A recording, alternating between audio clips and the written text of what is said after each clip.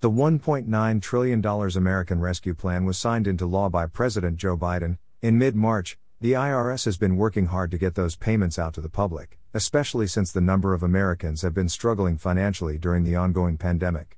So far, more than $376 billion in funds has gone out in the form of physical checks, debit cards, and deposits made directly into recipients' bank accounts. But some Americans that are eligible for a check have still not received their money. The IRS is sending out stimulus payments in large batches, and recently, it made its fifth blast. To date, an estimated 159 million recipients have received stimulus funds. The latest batch includes about 2 million checks that went out to Veterans Affairs beneficiaries who do not normally file a tax return and did not register for a stimulus payment with the IRS's non-filer tool last year. Those beneficiaries received a total of about $450 million. Seniors on Social Security were also included in the recent batch payment. About 72,000 checks went out to beneficiaries who did not file a tax return for the past 2 years and who also didn't use the IRS's non-filer tool to register for a stimulus last year. Additionally, almost 850,000 payments worth about $1.6 billion went out to non-filers, people who didn't submit a tax return over the past 2 years. Many lower-income households generally aren't required to file taxes, but in the absence of a return or registration on its non-filer site, the IRS has a harder time knowing how to track people down who are entitled to a check.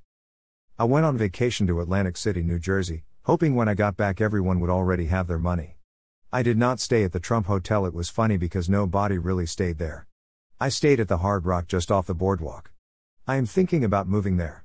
Although the prices are reasonable, I would be broke from all the gambling. In fact, someone told me that I was beginning to have a gambling problem, WHO? My banker for the most part.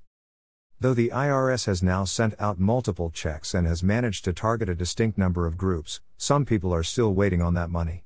The IRS is limited in the number of physical checks and debit cards it can issue at once, so some people who aren't eligible for direct deposit may still be waiting on their money.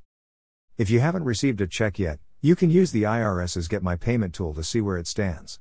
But also, it could pay for you to get moving on your 2020 tax return if you haven't filed it already. If your income was lower in 2020 than it was in 2019, that could render you eligible for a stimulus check, but until the IRS sees that, it won't know that you're entitled to a payment. Tax returns aren't due until May 17. The IRS postponed the filing deadline after the American Rescue Plan was signed into law. But if you want your stimulus sooner, then you may want to expedite your return.